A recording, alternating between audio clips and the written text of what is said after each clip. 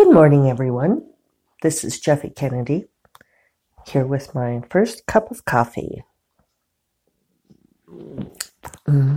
First sip, so good. London fog, still. Probably will be for a while. Today is November 12th. It's about 7:45 in the morning. A very wintry morning here in Santa Fe. We had the storm come in yesterday, full of wind and iciness. Started snowing in the afternoon, snowed pretty hard. David did not go out driving this morning because the roads were listed as difficult driving conditions, and we've had plenty of that in our lives. Sorry, I'm readjusting the mic here. I don't like the way it's sitting on my jacket. And I was afraid it was going to make woofy noises on there. It's a technical term from us podcasters. Woofy noises. We lived in Wyoming for over 20 years, which I think probably a lot of people don't know about me now. I've been in Santa Fe for 9 years. We lived in Wyoming for a very long time and did a lot of driving back and forth to various classes and stuff, teaching and in the way Wyoming is, I don't know why. We used to joke about that once you'd go over the border from Colorado into Wyoming, that it was like whoever had originally drawn that border had some sort of prescient knowledge. And the weather would alter dramatically. You'd go across the state line and the wind would hit you. There were times that I would be on the highway and I'd go over the state line into Wyoming, be on black ice, wind would hit me sideways and just push my car literally sideways across the highway. I drove on more black ice. For those of you who don't know, I guess there are like people who live in places where they don't know what black ice is. But black ice is ice that's on the road, but you can't see it. It's formed in a particular way that it's not refractive. So mostly you feel it. And it's also hugely slick. It's way more slick than any other kind of ice. And we would get ground blizzards where the wind would blow the snow across the highway and it would look like ghosts or fog. It was really an extraordinary thing, the ground blizzards. And I even wrote an essay. I think one of the essays in Wyoming Trucks, True Love on the Weather Channel is called Ground Blizzards. And it's about not being able to see the road you're on.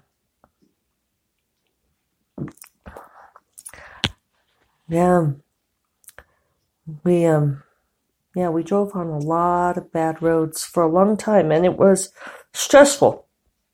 And you end up being part of this kind of Wyoming frontier mentality, which sort of dictates that you don't let anything stop you. And to some extent, you need that, because if you don't go somewhere, if you don't go out every time the roads are bad, then you end up not doing much of anything at all.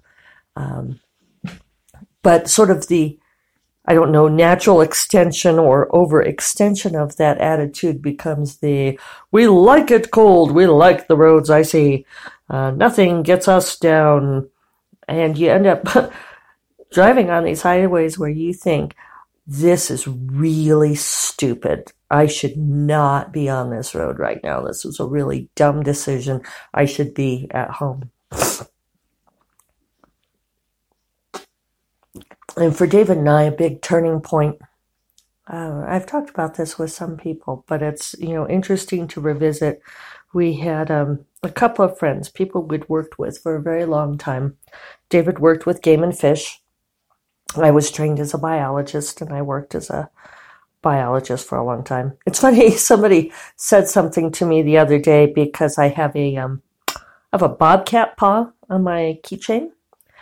Because I do identify with cats. I would have liked to get a lynx, but lynx are endangered, so, I have a bobcat paw. And somebody said to me that they never thought of me as a taxidermy person, which I think what she was trying to say is, obviously I don't do taxidermy, but not the sort of person who would have an an animal part, and some people are very taken aback that I have this. But I love animals. I've always been tremendously into animals, and for me, part of that is having the fetishes of the animals around me. And that's a Wyoming bobcat. It's a paw that I bought in northern Wyoming. Excuse me, I'm a little bit froggy this morning. That shift in the weather, right? So yeah, I mean, I am that person. It's funny, that's been coming up for me a lot lately, and maybe because I'm so thoroughly my author self now, and people identify me with the heels and the clothes and the hats and the makeup and the what have you. But, I was a field biologist for many, many years. I am actually very good in the field. I can camp and I can hike, and I can hold my own with the outdoors women. And then I enjoy that. I love being out in nature. I don't do it so much anymore because I also like being comfortable.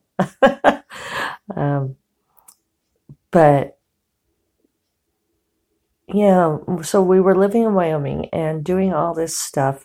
We've been there for a long time. And the winters where we lived in Laramie were brutal.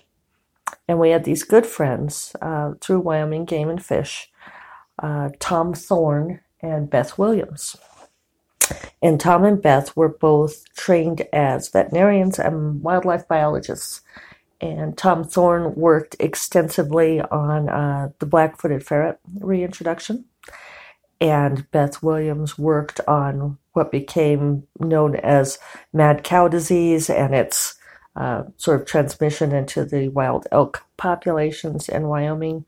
And it was not a big town. It was, 26,000 people, including the University of Wyoming. So in the summertime, you'd have like maybe 10,000 people in town because all the students would go home. And in the wintertime, we were about an hour's drive from the next biggest cities, those being Cheyenne, Wyoming, and Fort Collins, Colorado. Denver was 2 hours drive away. And sometimes the roads would close. Sometimes the roads would be closed for 3, 4, 5 days at a time because of snow and ice. So it was a semi-isolated place to live. And those of us who worked in the wildlife community at the university, the Game and Fish Laboratory where David worked and where I worked for a while, was located on the University of Wyoming campus, beautiful campus. And so, we socialized a lot with Tom and Beth. And they were both, listen to that, I get a little emotional. They were both such smart people. I'm surprised I'm this emotional about it. Very intelligent people, kind people, and hugely devoted to preserving wildlife. Funny that I'm feeling like this right now. So, at any rate, Tom and Beth were on their way back from vacation. They'd been in St. Martin, one of their favorite places, and had flown into Denver, and were driving back to Laramie late at night. Hit black ice. Car slid underneath a jackknifed semi-tractor trailer, and they were both instantly killed. It was an enormous loss. Enormous loss to the community and for us. It's funny, it was a long time ago. I'm surprised I'm this emotional about it, so I apologize. But it was a big wake-up call for us because we were like, why are we doing this? Why are we putting ourselves into this kind of strife and danger? And after a certain point, that frontier mentality just doesn't do it anymore, right? It's like, oh, well, you can be super tough. But, that was one of the things was that Tom Thorne was driving, and he was the most pedantic and annoying of drivers in that he would always drive so slow. David would complain about us sometimes, and Tom Thorne behind the wheel, it'd take you forever to get anywhere because he would just always go so slowly and so carefully. So it can hit anyone at any time.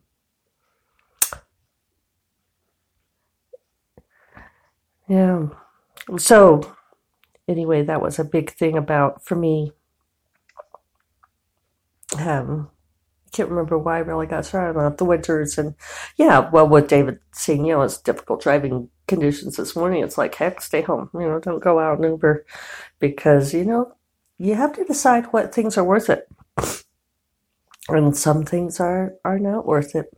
So that was a big factor for us in deciding to change our lives and move down to Santa Fe, where, even though we do have this winter, it's nothing compared to what we went through before. So that was, I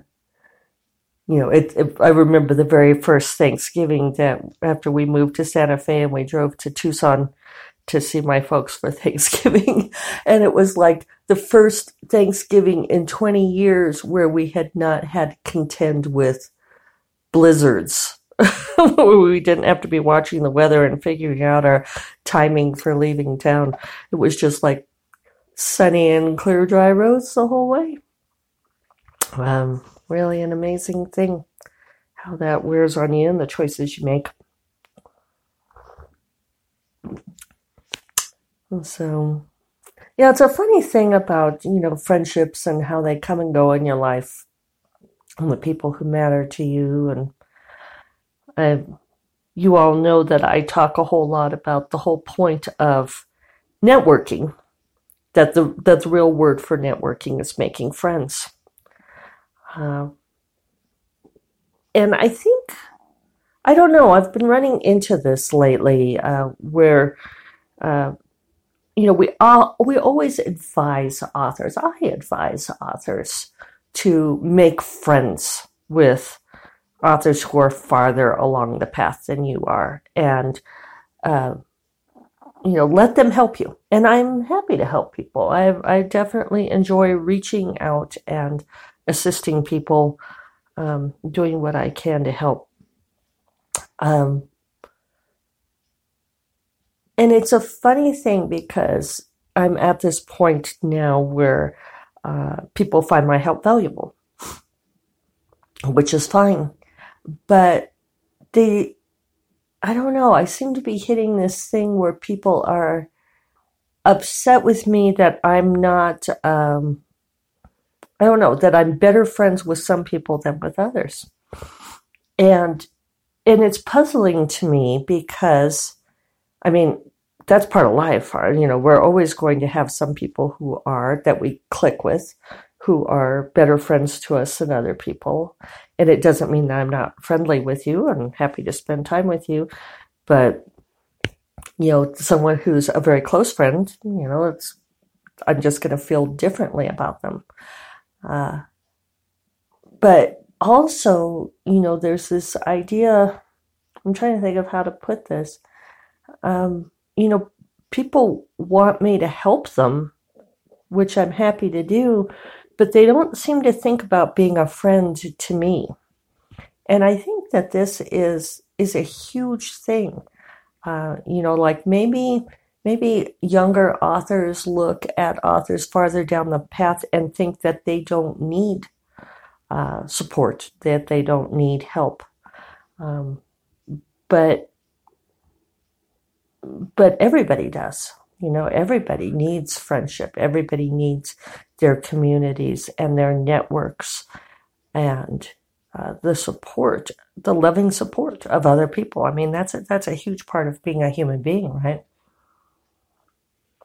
So I think this is a key part of this idea of that networking is about making friends. If you want someone to help you out, if you want, them to be a mentor to you or be a guide or so forth, then think about being friends with them, being a good friend to them. And maybe this is something that, we don't really know how to do. It's certainly not something that we're taught how to be a good friend to somebody else. But, a friendship means being there for them. It means asking about their lives and knowing things about them, rather than going with who you assume they are or how they feel.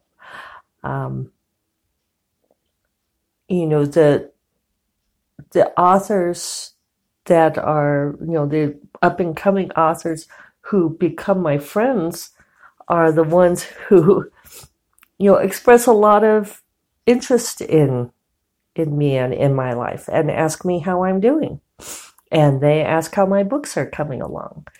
And when my books are releasing, they celebrate that with me and they help. And they want to meet me for drinks or dinner and have conversations with me. It's funny how, to me, that there are some people who say that they want to be my friend, but then they don't want to actually spend time with me. And I don't understand that. I think that if you want to be my friend, then theoretically you should like me enough to want to spend time with me. And, I certainly don't expect everybody to like me, and I don't expect everyone to want to spend time with me. I mean, certainly I don't want to spend time with everybody I know. There are people I don't care to spend time with, but then I don't really consider them to be friends. I don't call them, I don't say, oh, you're my friend. And, I want you to be my friend and I want to get together with you and then not do it. And I suppose, that all of this is a reflection in some sense of my idealism that I retain despite everything else, that I'm perfectly well aware intellectually, I guess, that there are people out there who, are self-interested and they pretend to be friends with you in order to get something from you. And I certainly see this happen to other authors. I could tell you stories. I can't actually tell you the stories because they're private stories. But I have friends who are successful authors who have people kind of latch onto them and use them. I mean, relentlessly use them to the point where I picture them like these fat leeches sort of with their fangs sunk into this person's flesh and they're just sort of hanging on and sucking and is that too extreme to put it that way? But I see it happening to other people, so I have to be aware that even though I'm not hugely successful as some of them are, that I might have enough success that I do get some of that. And so there we are, that is my my benchmark, I guess, is if you say you want to be my friend, then I expect you to want to spend time with me. And there are plenty of people who make that effort. And some of you out there listening, I know Evergreen, you listen a lot, and working hard to make your own writing career happen. And whenever I see you, you make an effort to spend time with me. And seem to at least do a nice job of faking enjoying it. No, I mean, Evergreen did a wonderful thing for us when we were at RWA in Orlando. Took us out to Disney, got us in and took us on passes and gave us the Insiders Tour. Oh no, we went to Epcot. That's right, we went to Epcot Center, got the Insiders Tour of Epcot Center and took us to all these great places. And spent the whole day with us, and it was a lovely thing to do. And I don't expect people to give me free passes to stuff and spend an entire day, give up their whole day. But if you say you want to be my friend, then actually spend time with me. This is coming from a place of someone I understand who is upset with me that I have not been more of a friend to them and have been friendlier with someone else. And this person has like never asked me to do anything social with them, never said, hey, you want to grab a drink? You want to meet for lunch? I'm going to be in Santa Fe. Would you like to join us while we walk around the shops and that sort of thing? And, maybe people feel like they're imposing. I could see that. But, it's, if you want to have a friend, you have to be a friend, right? It goes back to that whole little, what do they call that? I can't think of the word right now. Where, it's, like where you flip it around. Yeah. I can't think of the phrase, but anyway, it's that whole thing. If you want to have a friend, be a friend. But I think that's very true. If you want people to do things for you, then, maybe do something for them. So funny talk this morning. I didn't expect to be that emotional, but, Godspeed Tom and Beth. And Godspeed to you all. It's Veterans Day here in the U.S., so maybe that's part of it. A lot of emotion in the air, honoring our fallen, those who've served. I don't much care for that because I don't like glorifying war. I don't think that war is a glorious thing. And my dad, my birth father, who died when I was 3, was in the Air Force and died while serving. And, we miss him. It's too bad that happened. But so life goes, right? Or so death goes. So anyway, did not mean for that to be a downer today. I hope that a lot of you have today off. It's a 3-day weekend here in the U.S., so I hope you're enjoying that. And go out and do something special. Enjoy your day. Savor your friendships. And I will talk to you all tomorrow. Bye-bye.